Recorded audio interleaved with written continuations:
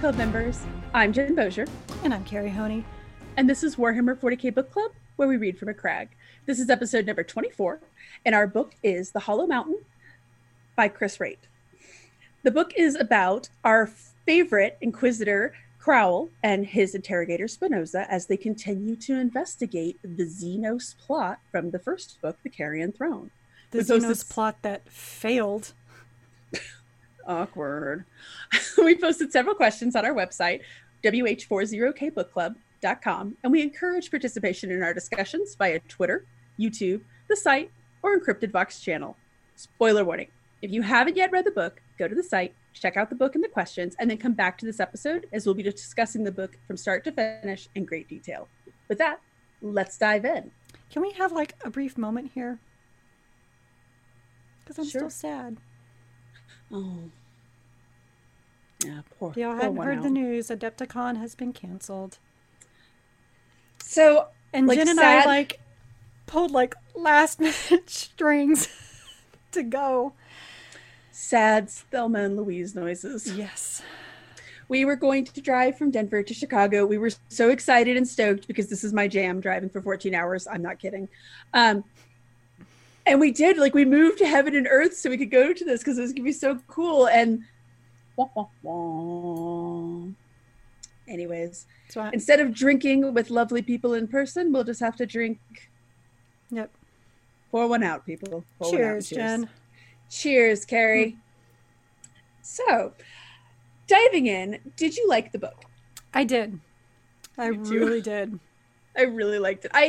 I really liked the first one, and I think I'd even said after we finished it that I was like, oh my God, I cannot wait to read the sequel to this. And it did not disappoint. No, I'm just so happy that we actually have our Jack Ryan. Yes! Inquisitors. I mean, I guess Ravener kind of was, but he's in a box, so it's not so sexy and cool. Sorry, Ravener. Well, and Ravener also had, I don't know how to explain it, but Ravener was he was looking at larger scale stuff. He was traveling to all these different planets and doing all this different stuff. Whereas, oddly enough, even though we're talking about Warhammer 40k a little far away from now, he's on Terra. So the fact that, despite the fact that Earth is big, the fact that he's in one planet, one location, kind of makes it feel a little more relatable and a little more digestible. One of the things that I always talk about with superhero movies is that I hate the continual escalation of, we've saved the country, now we have to save the world, now we have to save the universe, now we have to save all of life.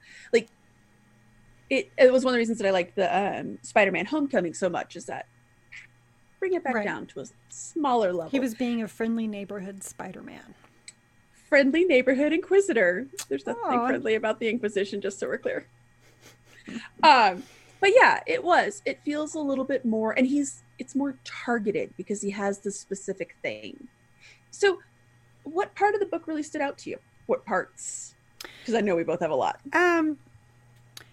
Probably the part that stood out the most to me was Huck.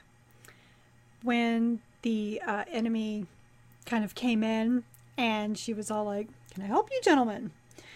And he was trying to talk to them very nicely, and then they pointed a gun at her, and she's like, "Well, try to be polite." And then she just summons servitors from hell just to come and take over, and she's just kind of sitting back there and laughing and watching it all. I liked so many of the scenes with Huck when she executes that guy and she's like, still got it. Right? Oh my God, I laughed so hard. Oh my gosh. Yeah, well, because it was this character who you inherently felt really bad for her because she was a savant who could no longer savant, really. And the majority of her powers and her skill set were taken from her. Actually, I don't really describe how. Now, it sounded like she kind of went crazy. It does a little bit. And so she was chained down there for her own good. Yeah, because he mentions that there was an incident. Mm-hmm. And I do know that she should have been put to death, but Carl didn't. So, I don't know, I always felt kind of bad for her. And then she has this moment, which was then matched by her realizing, yeah, we'll talk about that in a bit. I really loved Huck's scenes. My favorite character in these books remains Gorgias. The scene that stood out to me, it's on page 165. It's after Crowl has shot that Magister's fluid tank, which, you guys, so one of like my irrational fears is I don't like dirty water. So like you'll never see me swimming in a lake or anything like that. Like, 'cause if I can't see the bottom, not getting in it. So whenever they describe those vats of liquids for like the navigators and the princeps and this magister, it just, or dreadnoughts. Yeah, the princeps. Oh yeah. Oh god, yeah, the dreadnoughts. It just, you guys, it gives me the heebie-jeebies so badly. Not only that, but I was already cringing because when he's climbing through that muck and he's talking about he's got that gelatinous stuff already all over him. Oh god. Oh god. I will say, Chris Wright has two talents that I love. One, he writes a very good mystery. And two, he really knows how to zone in on the gross stuff. Because I think we both said that one of our favorite scenes so far all year is when the Lords of Silence literally shit on the Mechanicus. That's so funny to me. Disgusting! That was... Oh! I was, as disgusting as that was, I don't know what can top that, because that was just so brilliantly written, and I just loved how blasé the Death Guard were about it. Just like, well, it's what we got. As one does. Right?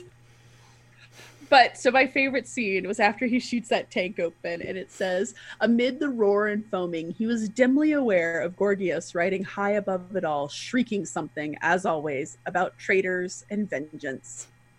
It added to the insanity of this scene, and you can picture it so well, right? Like, all this nasty stuff coming out, and this skull riding up high, screaming in High Gothic, no doubt, about traitors and vengeance.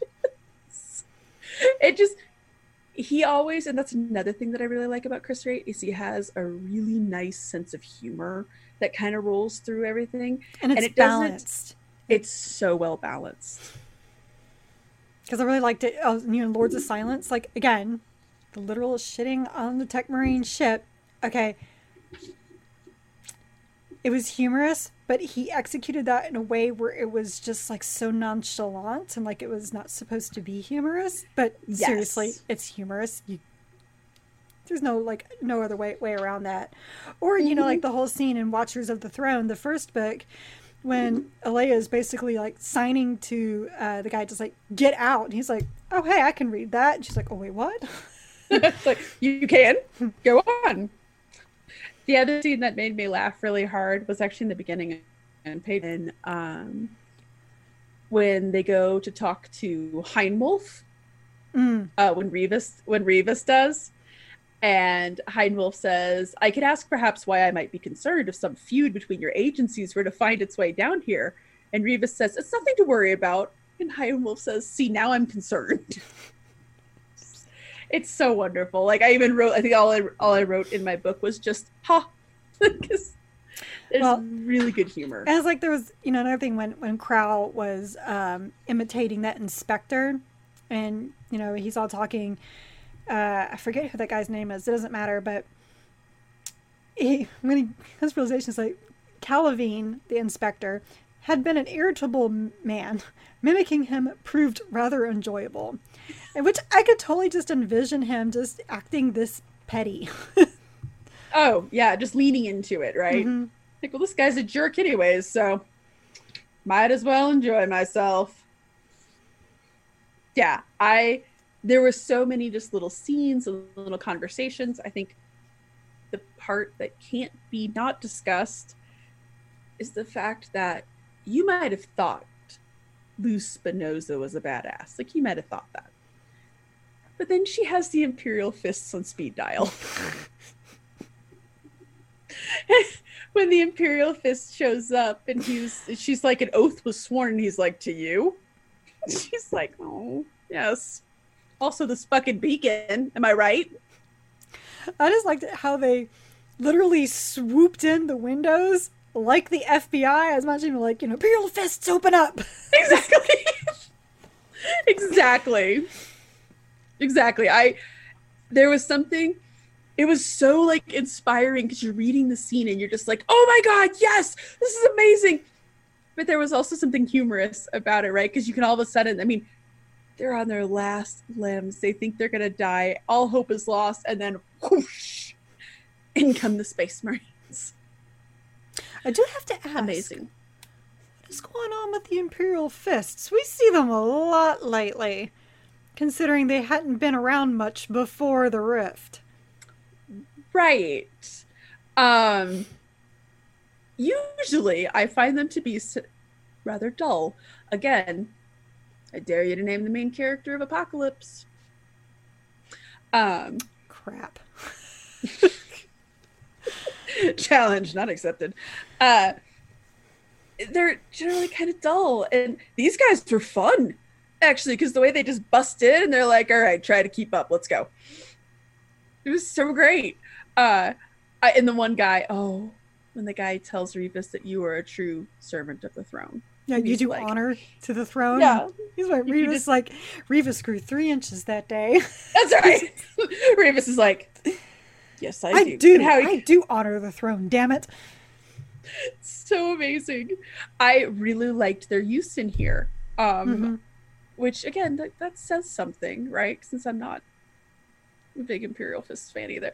But I agree that was also my first... I mean, it makes sense because you're on Terra and they've already established that she has a relationship with the Imperial Fist, so it does make sense.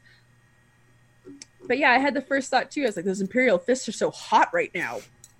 Well, it's also making me wonder... Yellow. So she has them on speed dial, but there has to be a faction on Terra. Because it's not like they could just suddenly appear within a couple of hours. No, they have people stationed there.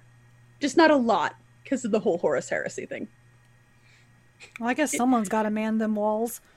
Right. And build them. Mm-hmm. So that the custodians can feel safe. That's right. In their golden armor and their black cloaks. And their bitter attitudes. Yes. I thought that was just delightful. There was something about that scene. So many little scenes like that, like with Huck, and I feel as though reading this book, I was like, so many times. That was pretty much the current mood. So one of the things that really stood out to me about this book that I find very interesting, Crowl is a very gray thinker, right? He's been on Terra a long time. He's been an Inquisitor for a long time. He has seen some shit. Yet his 2 highest ranking, most trusted people are Revis and Spinoza, who are very black and white people. They are very rigid and stern and rules driven. It's interesting to me that Crowl would surround himself with them. My thoughts on that, that's a couple of things. One, I can see him be like, here are his checks and balances. You know, make sure he doesn't go too, like, almost to the white.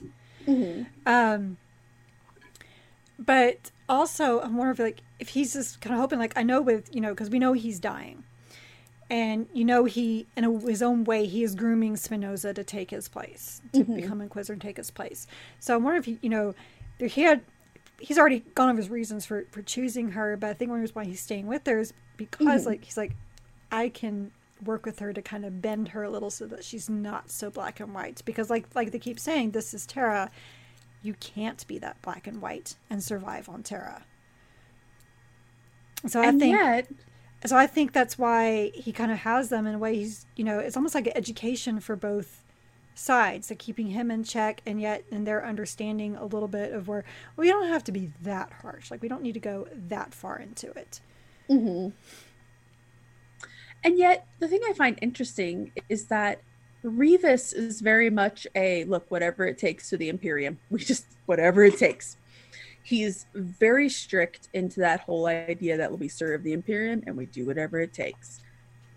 Spinoza is a different type of strictness. They're almost like opposite sides of the same coin, where she is very rigid. She is very rules driven, but also there are some lines that we don't cross. Like when Krall says that he wants to keep investigating the Xenos plot and that he knows that this goes all the way to the top.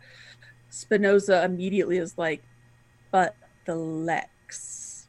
So this idea that we need, like, yeah, we need to discover, find, root out heresy, but there are rules in place for this.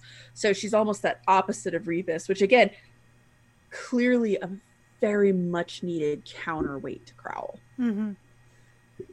And he needs both of those. He does. Because I would guess I would say that, we'll say that Revis is black and Spinoza is white. Yeah, I would say that's accurate. And so, and obviously Krall's in between, and they help him stay in between and not go one way or the other too far. Yeah, I would say that's pretty accurate. So one of the things I really want to talk about, because I think it's arguably, despite this whole Xenos plot and Inquisitors and Imperial Fists and all of this, large swaths of this book and Carrion Throne were devoted to how Terra and the Imperium works. So we're going to break this down into two parts. One is the industry and the mechanics of Terra, what keeps the wheels turning in this giant machine. What surprises or stands out to you? Okay, I got a confession to make with this. I was thoroughly annoyed by this. There were so many times I forgot whose part I was even on because it was going into so detailed in this. And let me tell you what it reminded me of. The unabridged Les Miserables by Victor Hugo. Now, it's not as bad because I didn't have to read 200 pages about the Battle of Waterloo to understand one point that he makes a couple chapters later, but it's not too far from that. There's the point, it's like, I would really glaze over most of it. And then, of course, then something would come up that would reference back to it. And like, son of a bitch, this is Victor Hugo all over again. And I didn't appreciate that back then. The only difference is, like, this is not 1,500 pages. But so now So the funny thing for me... Remind me of The Stand. Edit this shit.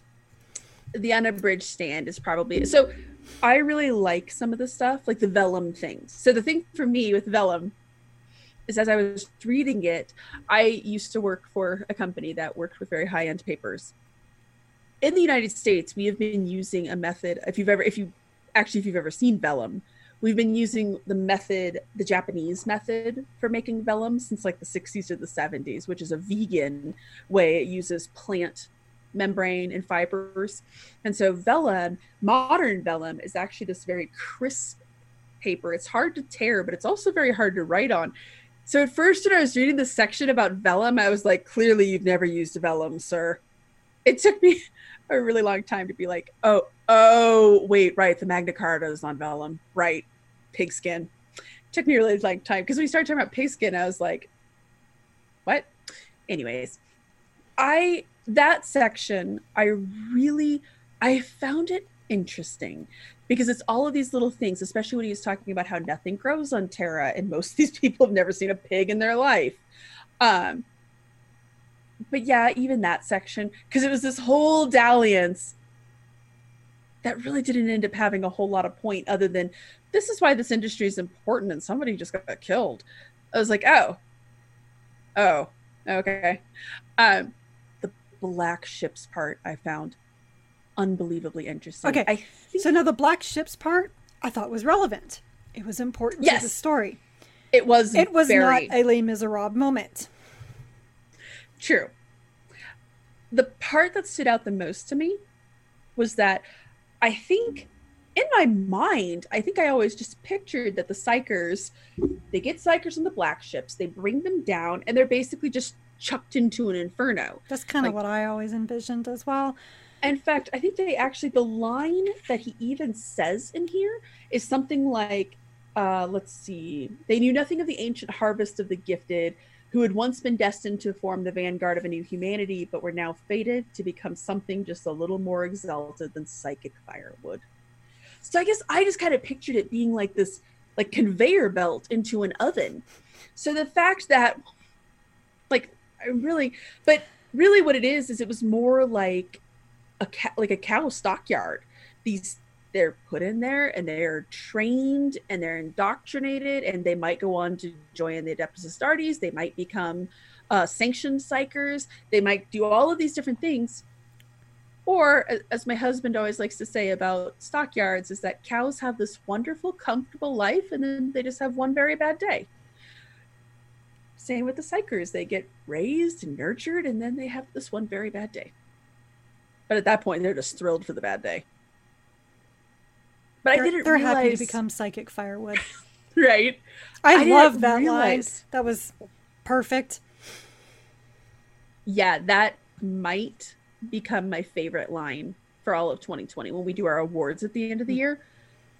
I guess I didn't realize that there was this entire industry. And I guess as I was reading it, I kept thinking, I was like, oh, of course there is. Of course there's a cottage industry around this.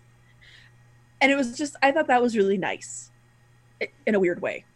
I was like, oh, these guys have a nice life. Well, okay, one thing I'll say about it is that I knew that there was some way that they, found out who could become a librarian or a sanctioned psyker or work for the Inquisition. I knew that they did that. Like, it wasn't the black ships and it was just like, throwing them all into the wood chipper immediately. I knew that they had to kind of sort that out, but I didn't realize how long they kept them around either.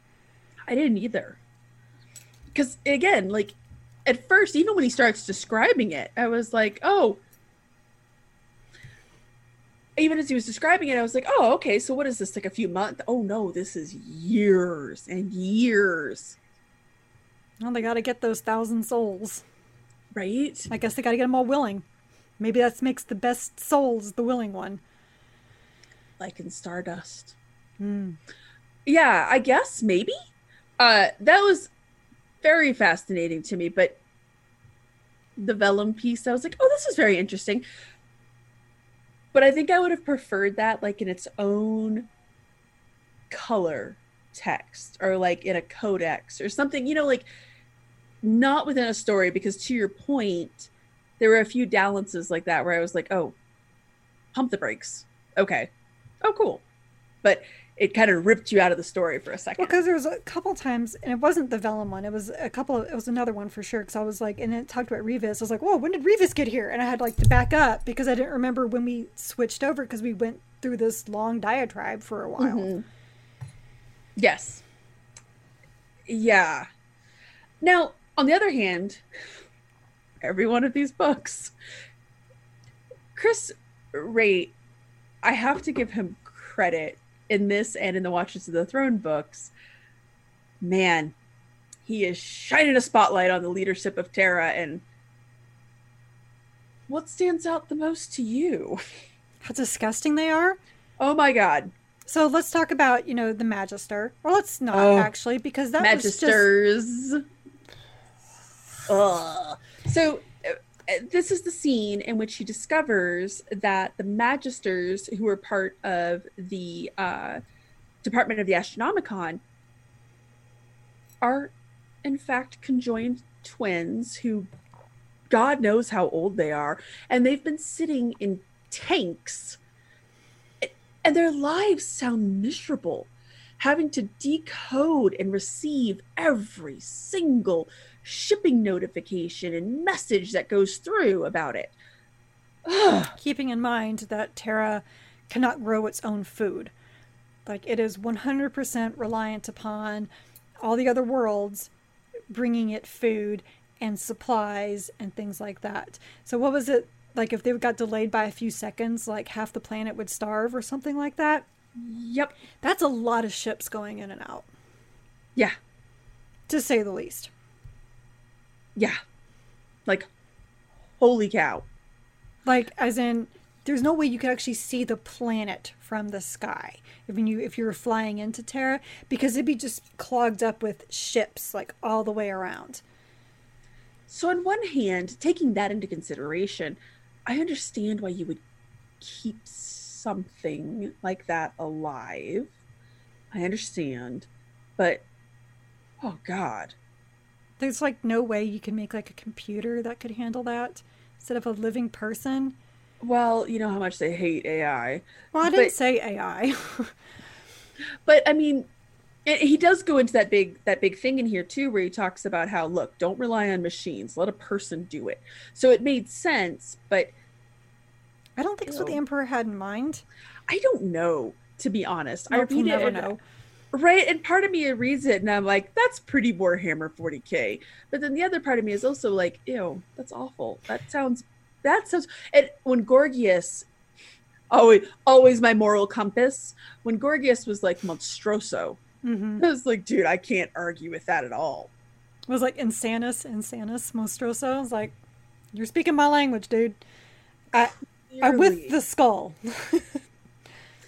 And that did break my heart when he shoots the container and they go spilling out, and he realizes that the one that was less insane basically goaded into killing them because they are quite done with this job. But you can tell that it must be kosher by the way that they are kept behind a sealed vault that clearly only a few people know about. That kind of gives you your kosher level. So there. it's one of those things, like when it became revealed what the Magister was. I'm like, so clearly, Inquisition was not aware of this, or at least certain members were not aware. Mm-hmm. I mean, who knows what the High Lord representative knows? Maybe she knows everything. Maybe she knows nothing. But it's one of those things that's just, you expect that on some other planet, one where Terra's not overseeing it, but you almost expect more, higher standards out of a throne world. Right. Than that. Which, you sweet summer child. I actually had a similar thought, and part of me could hear Crowl saying, this is Terra. Like, I think I made the same reference when we read The Carrion Throne, but it reminded me so much of Seven and the unnamed city, and how Brad Pitt his character was constantly like, oh, we could do this and we could do this, and Morgan Freeman's like, that doesn't work in this city. Like, I kept thinking of that in this too, where I wanted to be optimistic, but no. And good God, the master of the Astronomicon. Yeah. Talk about someone you would expect to be a little more on the up and up, but no, he's just as disgusting. Honestly, I feel as though it's like an onion. Every book, they peel back layers, and there's just more and more repugnant. Like, no, that character was pretty bad. Oh, he must have been the worst. Oh, no, he was not the worst. Which, this guy just makes me wonder if the Emperor, in a way, especially after just reading the Mechanicum and seeing his foresight from thousands and thousands of years before Mechanicum, really making me think he saw this was going to happen. And so things are kind of going. And if I'm going to believe that, then I'm going to believe that he has ways of still manipulating some things. And I'm thinking that he's doing this. All these highlights are coming. He's getting ideas into people that the throne is failing, because maybe it is. Maybe it is, and he wants it to. Because maybe that's the only way he can come back. Well, I think that goes back to the conversation about whether or not he's a god. If you accept that he's a god and he's omnipotent, then yes. Maybe. That's actually been one of the compelling theories I think that's been circling around for a long time, is because people are always arguing, like, how did he not take one look at Angron and be like, this one needs to be sanctioned because this is ridiculous. Kill him. Because he loves his sons. Yeah. Or he knew. Or did he know? Is this all part of the greater plan? It has to be, because you can't, especially after reading Mechanicum, you can't tell me that this guy who killed a dragon, right, back in 1200, all right, not 12,000, 1200 AD, took the dragon to Mars, all right, because he knew that in 30,000 years it would spurn the creation of the Mechanicum.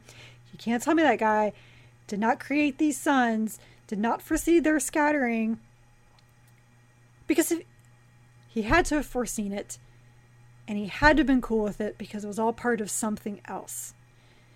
Because for him to see that far into the future, you can't tell me he didn't foresee the scattering, and he didn't foresee what each one of them would do.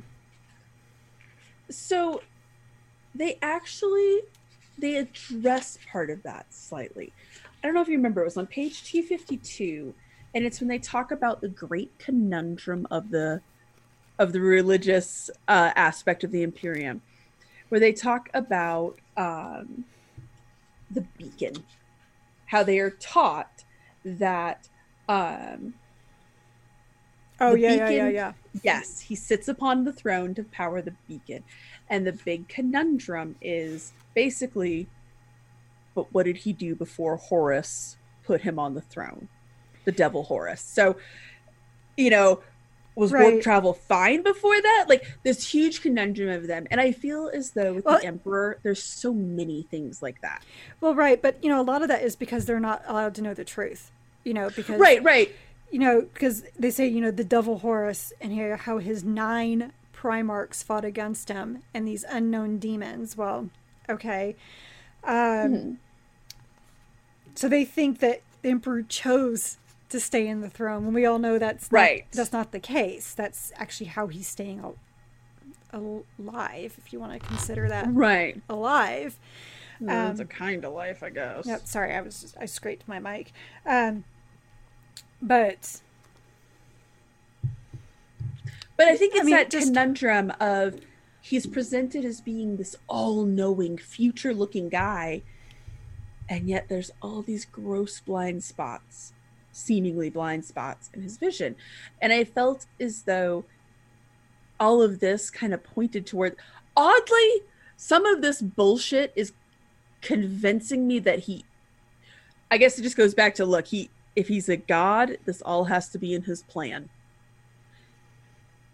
And if it's not, then he's clearly not a god, because holy crap. Considering that, I, from my personal satisfaction and Mechanicum, got a confirmation of how long he has been on this planet. If he's not a god, he's a demigod. He's some form of an immortal or a perpetual, like Vulcan, and therefore, you get him off the throne, he dies, and he can come back. Yes, well, I mean, because the shaman create him. I can't remember what year the shaman create him. I think there is like a time period in which they do, but yeah, all of these things kind of keep pointing towards. And he had to, because you can't tell me this guy, again, who kills a dragon in 1200 AD and plans the creation of the Mechanicum in 30,000 years, does not see this stuff coming. Right. Oh man, I think we've just solved this problem for both of us here, just talking about this. Especially... this has actually been very hard for me. Especially after, so after reading that last Horus Heresy book, especially because, again, like I know I said this in my article about it, it's like, I didn't want to read it. I don't like the Adeptus Mechanicum. I still don't, because I just find it all creepy. That's just me. But more importantly, the book really kind of showed the Emperor's grand vision for things, and that hit home. Like, okay, so I really believing now the reason why he wanted to push for a secular society was because he saw all those wars on Terra, those religious wars, and he didn't want that to happen again. He didn't want people to come and worship him, or of course the Chaos Gods. That's probably the most important. He's going to make him not worship the Chaos Gods anymore. But if he's going to say no to that, he didn't want anyone worshiping him either. Right. That way he's a more even, keeled playing field. That way he's not coming in, they're not the gods, I'm the god. It's like, There's no gods. All right, I have some powers and it's pretty cool, but there's no gods. Right. Even though he... Yeah, so much, it's hard. I mean, it's really... It's odd to say. It's odd for me. And I don't know why I have such a hard time admitting that he might be a god. And it's not just because, not like this book affects my personal religion or anything like that. It's just so, contradictory. Like when you're reading all of this and you're reading the Horus Heresy, especially in the very beginning when they're just like, no, no, no, he's a man, he is not a god. And then you get to the Mechanicum and you're just like, okay, you've been saying for the last 8 books that he is not a god, he is a man, and then you show this. How am I supposed to take this now?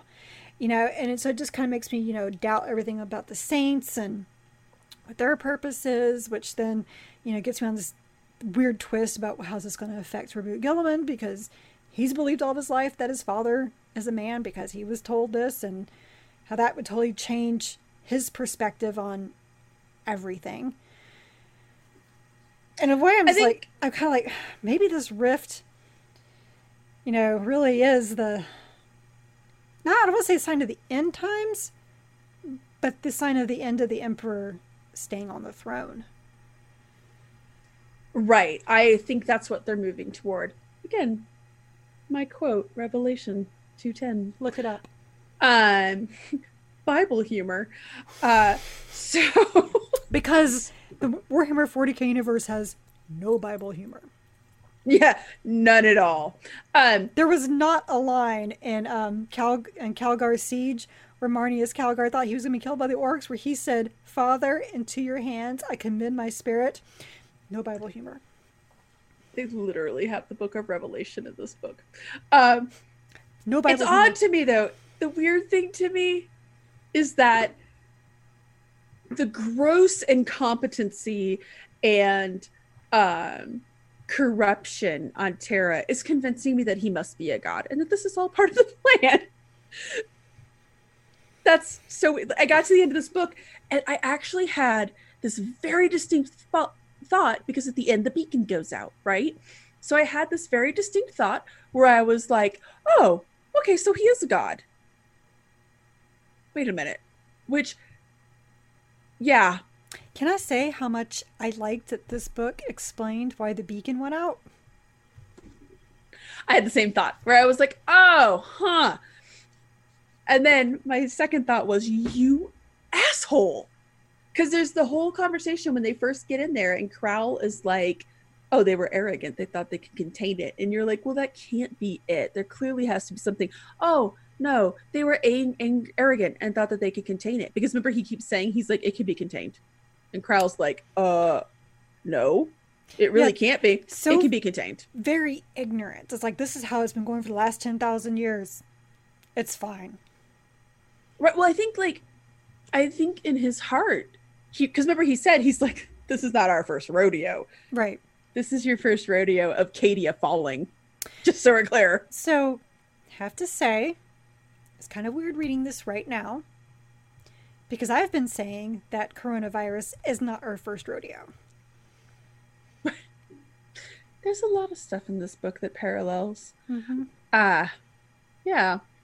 So, switching gears slightly, let's talk about the other, oh my god, moment in this book. The failsafe. Crowell's fortress, because this leads into another broader conversation about this book. Crowell's fortress is under attack. Spinoza can't figure out why Revis is doing what he's doing and withdrawing to this tiny little poorly defended room that's not even near their power structure or anything.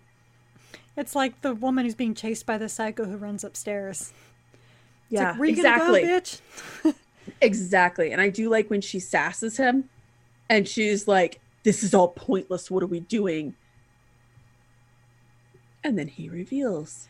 Well, I think her, like, one thing she said, she's like, did you even have a plan when you decided this? And he's like, yes, I had a plan. So let's start with the harder question. Do you think it was the right decision? Oh,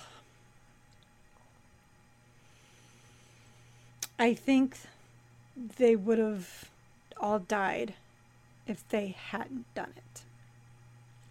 Right. Which, arguably, makes it the right decision. It's really a very typical Inquisition, almost Order Hereticus. We got to, break some eggs to make an omelet. Right. And this time it was a third of the eggs. I think, too, it was the idea that, look, ultimately, you guys are expendable. You are just the peasants. We're important. We're named characters. Huck had a name. Yes, but one of the named characters had to die. Her skirts were red. That's what they never described.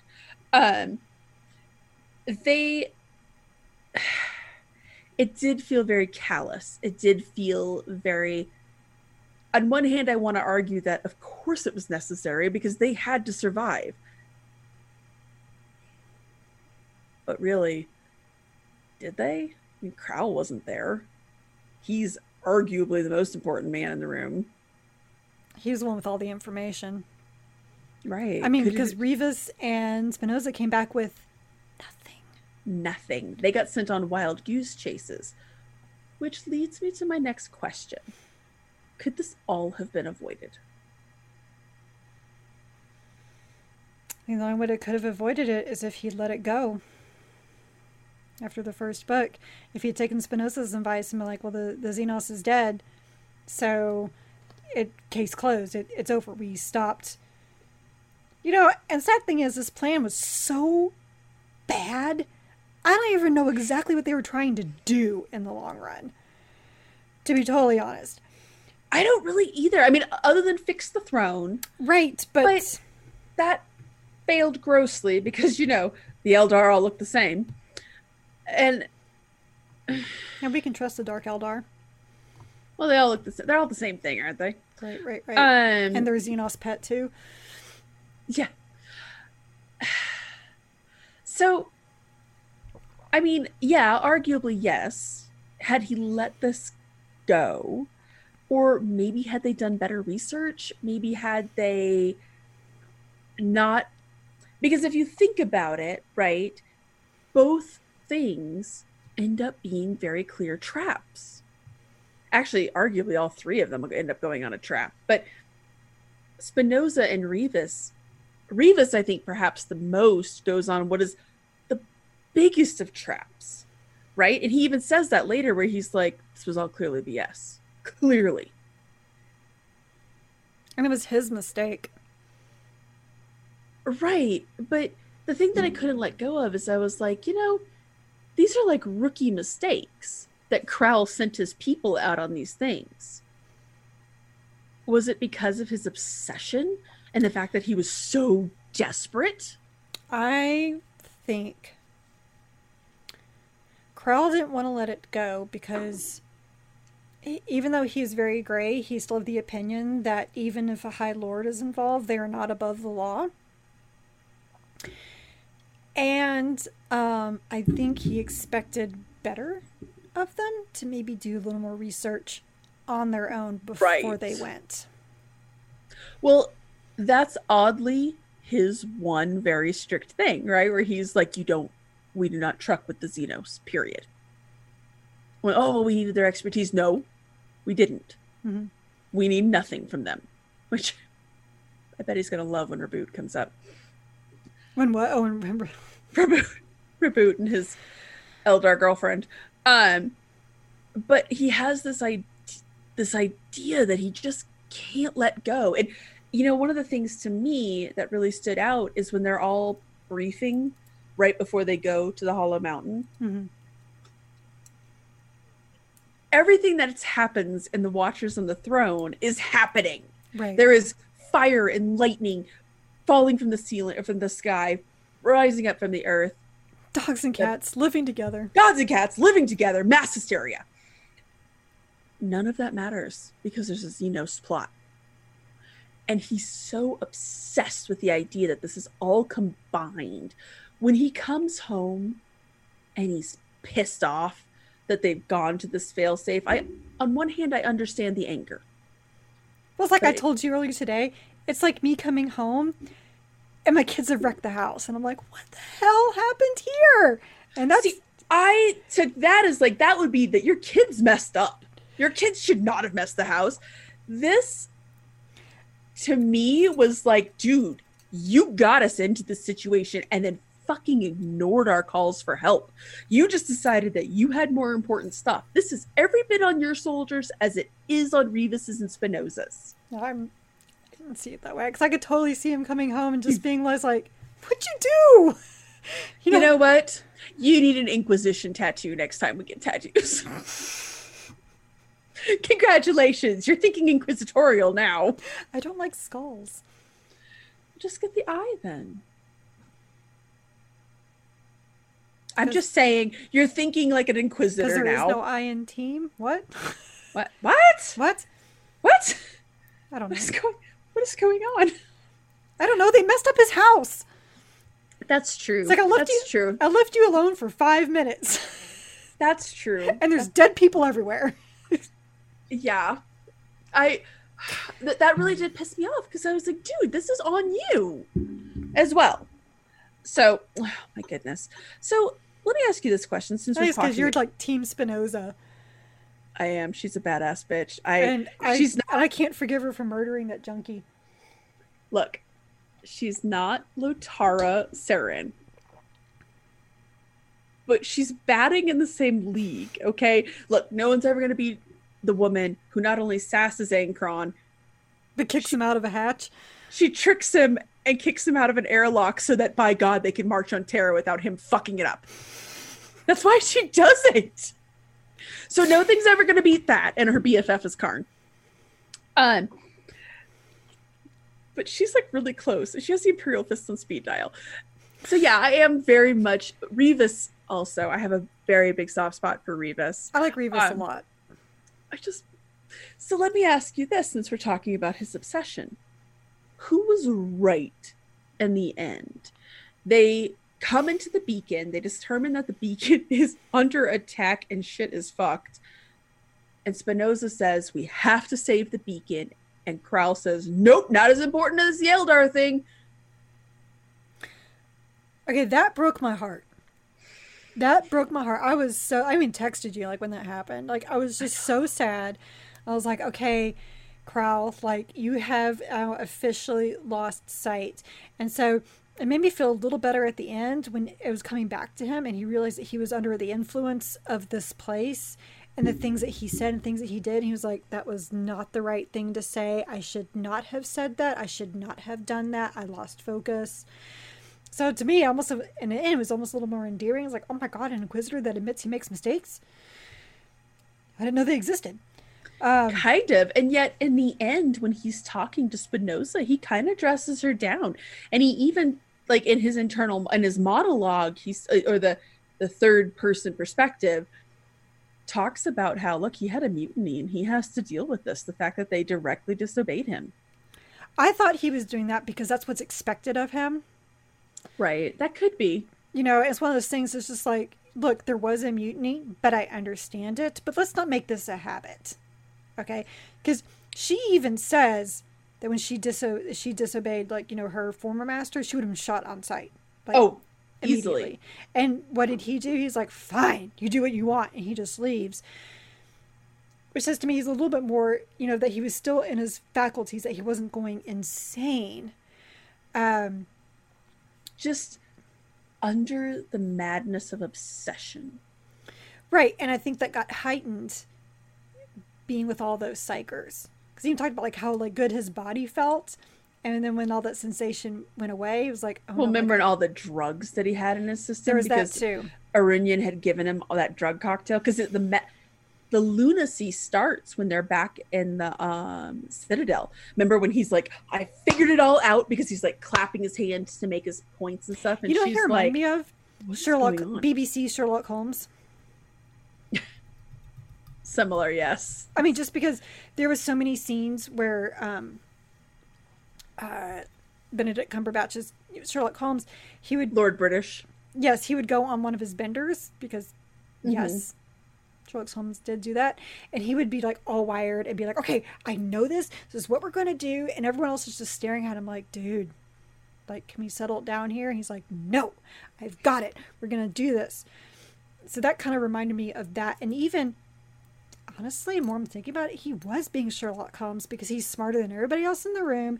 He knows what's most important. And you guys are all holding him back. And you're all betraying him if you're not going with him. And then again, like BBC Sherlock Holmes, when he comes down off that opium hit, he's just like, oh my God, I didn't mean any of that. And everyone's like, we're used to it. Right. You know what it almost reminded me of a little bit? Do you remember in the Magos, the guy who gets the brain worms? Mm, Yeah. that was so And how, sad. yeah. I And actually, how he's constantly I, obsessed with finding this guy. I thought about that a lot actually while reading this book. We've talked about this before. No job in the Imperium has a super great pension plan.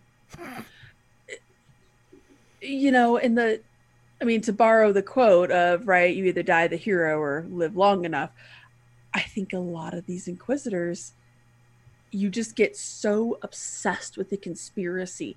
And granted, he doesn't have the brain worms, but this Xenos plot has so offended him and it's gotten so deep into his craw, he can't let it go. I think it's because he Most, looked directly into the demon or the Xenos' eyes, and it spoke to him. And they even talked about how much it'll affect you. mm-hmm, And he admits that at one point in time. He's like, he can't tell if it's because of what happened right, with the Xenos or not, or if this is just like who he is, or this is mm-hmm, what Terra has made him. He doesn't know. right. And And also in a way, because he is dying, he knows he is. Maybe he wants to make this his one last big send off, it one could last be, big, witch hunt. which again, I just kept conjuring that guy from the Magos or from the Eisenhorn Hmm. series in my head. Yeah. I just kept thinking about him. I was like, oh God. Or do you remember in the Magos, there's that story about the guys, the people who are still fighting the good fight? Mm-hmm. Yeah, that's what it reminded me of It's one so of my favorite much. short stories, even though it's Mine too, actually. super dark and sad. Well, I mean, what else is a Warhammer 40k universe going to have besides dark and sad? Pretty much. We don't do happy Uh, here. I mean, I still attest that Honor Bound probably has like the closest thing to a happy ending. Okay, And this is true. that even ends on a all right, let's go back out and fight some more note. So but yeah, again, I think it just proves, and the reason that that's one of my favorite short stories is that it kind of shows that, again, not a great retirement plan in Warhammer 40k, because all the shit you've seen, you're never going back to just living a normal life again.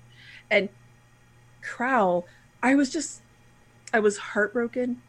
I was disappointed because I honestly did expect when they're sitting there and Spinoza stops and she says, "This is the beacon."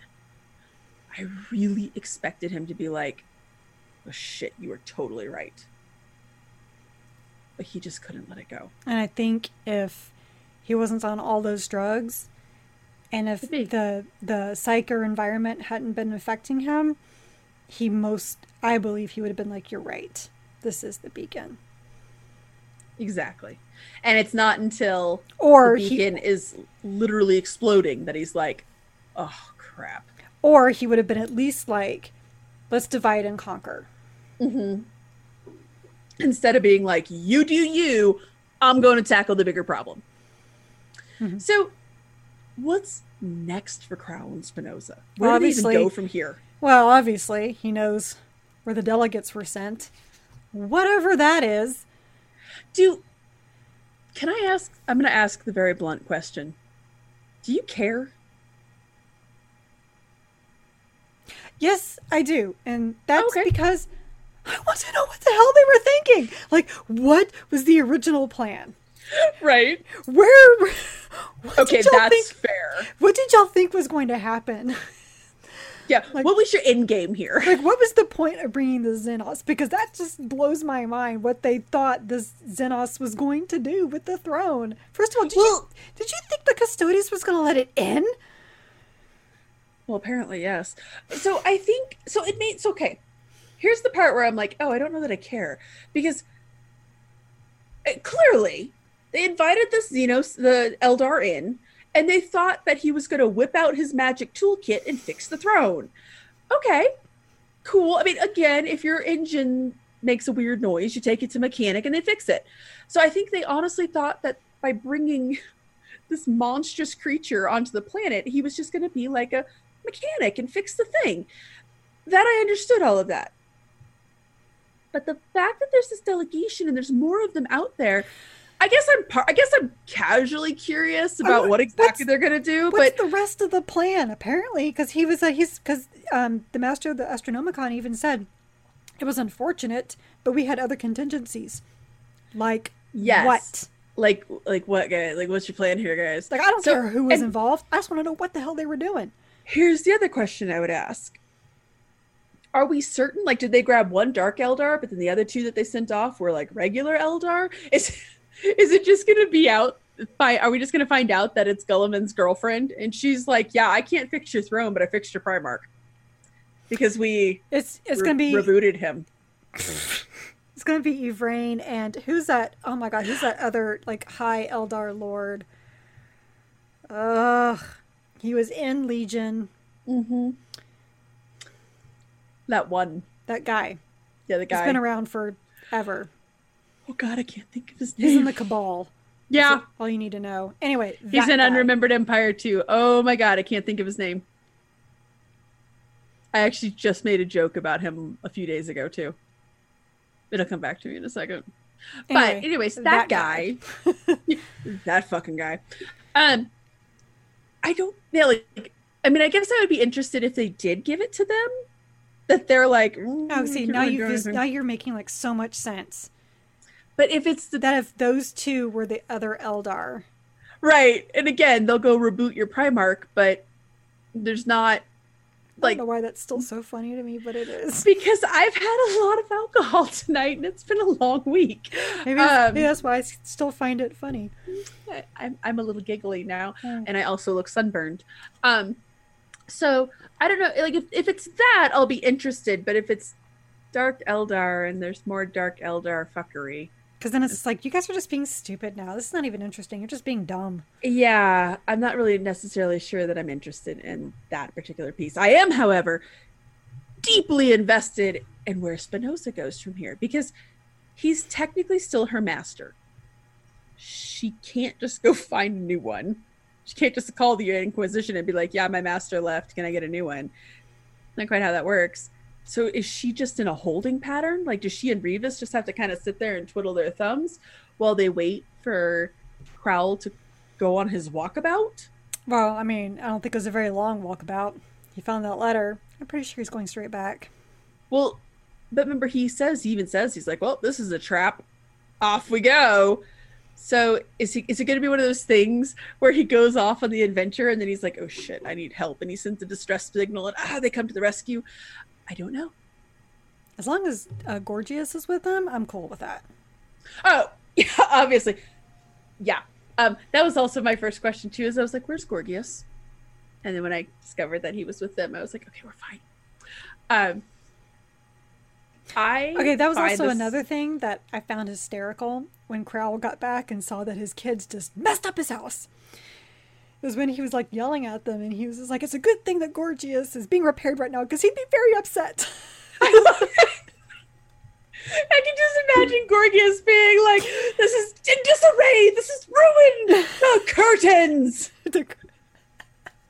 Like, again, Gorgias is the literal best. Plato references and all. I mean, come on, how can you beat that? I love him. So, and I also loved it. They were talking about, dead, really old languages. Like, I don't remember how they even wrote French. But they're about French and English. Mandarin. Right, Mandarin. And yet their High Gothic is our dead language. Yeah. So my degree is actually in historic linguistics. So I laughed really hard about that because it made my degree is fucking useless, you guys. Just so we're clear, I know this. The Avenue Q song, What the Hell Do You Do with a BA in English? It's a little hard sometimes. Well, I have a BA in English, so mine was in literature. It's far more useful. True. You know what?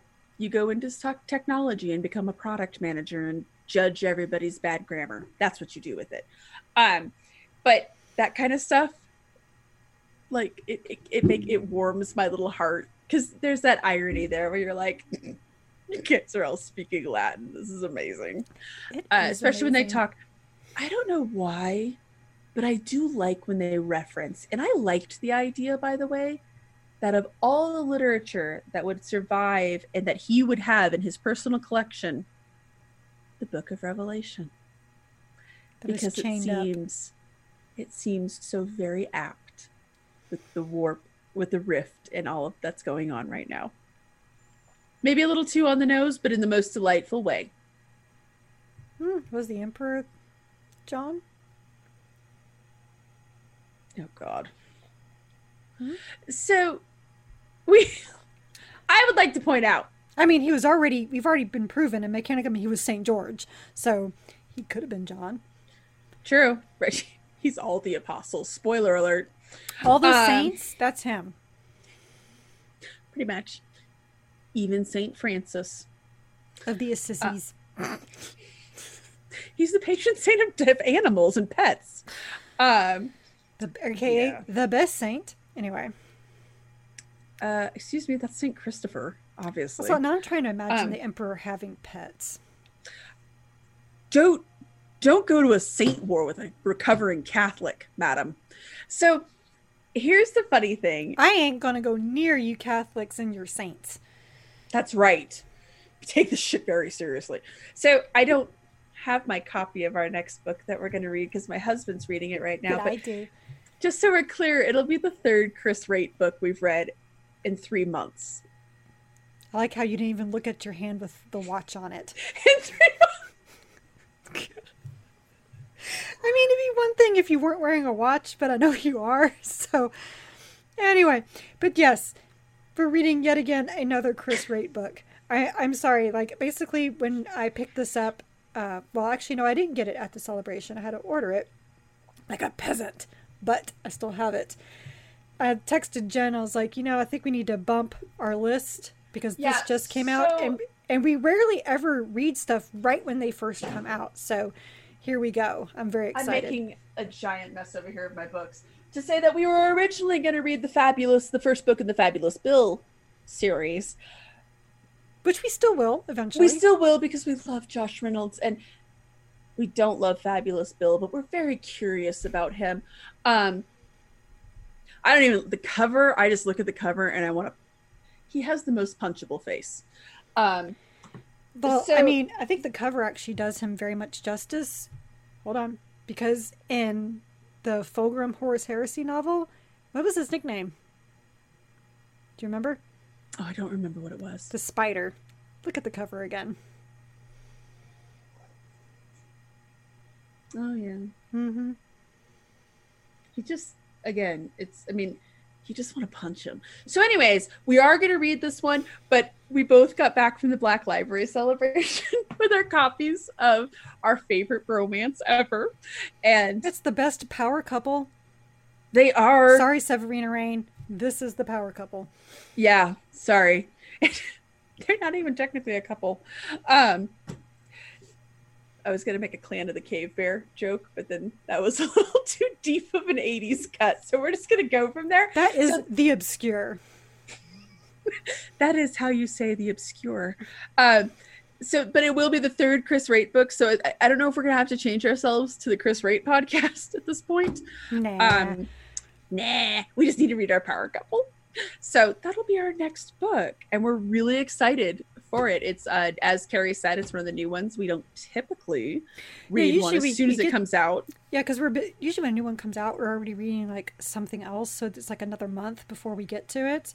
Well, and then we have like last month's new release and the month before that's new release that we have to get to before we get to this one. And so look at us. It's kind of cool that we're Johnny on the spot, kind of like getting caught up here. I know, right? So yeah, we kind of are. So go us. That's right. Stop it. So, you want to take us out, Carrie? Yeah, I think I'm going to put this down now. you should do the thing now. It's getting awkward. I don't have my copy. It'd be like Vanna White.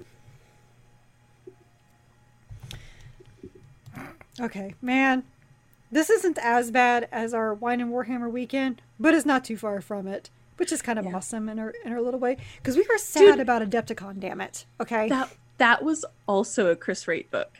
So Was that Vault of Terra? no, I think it was the first Watchers of the Throne book. I think it was Carrion Throne. No, it wasn't. It was. I'm 90% certain it was the Watchers of the Throne book. So I guess what we're saying is we love Chris Wright, but he drives also us drives us to drink. All right. So anyway, before we get even sillier with this and make really bad jokes about drinking for the Emperor and stuff. So thank you all so much for listening to the Warhammer 40k Book Club episode regarding Vaults of Terra, Hollow Mountain by Chris Wright. Be sure to join us for our next book, The Watchers of the Throne, The Regent's Shadow by Chris Wright. Hey, this one actually had Reboot Yellowman in it. Hey! Hey! We are an unofficial book club and not affiliated with the Black Library or any of its affiliates. You can find both the vidcast and podcast on our website, wh40kbookclub.com. If you like this episode, please like, subscribe, give a review, and all those things to the vidcast on YouTube or the podcast on Apple Podcasts, Google Podcasts, Stitcher, and Spotify. Our site also has articles about our adventures in reading other Warhammer 40k books and short stories outside of the book club books, so please stay a while and read from a crag. Good night, everybody. Good night.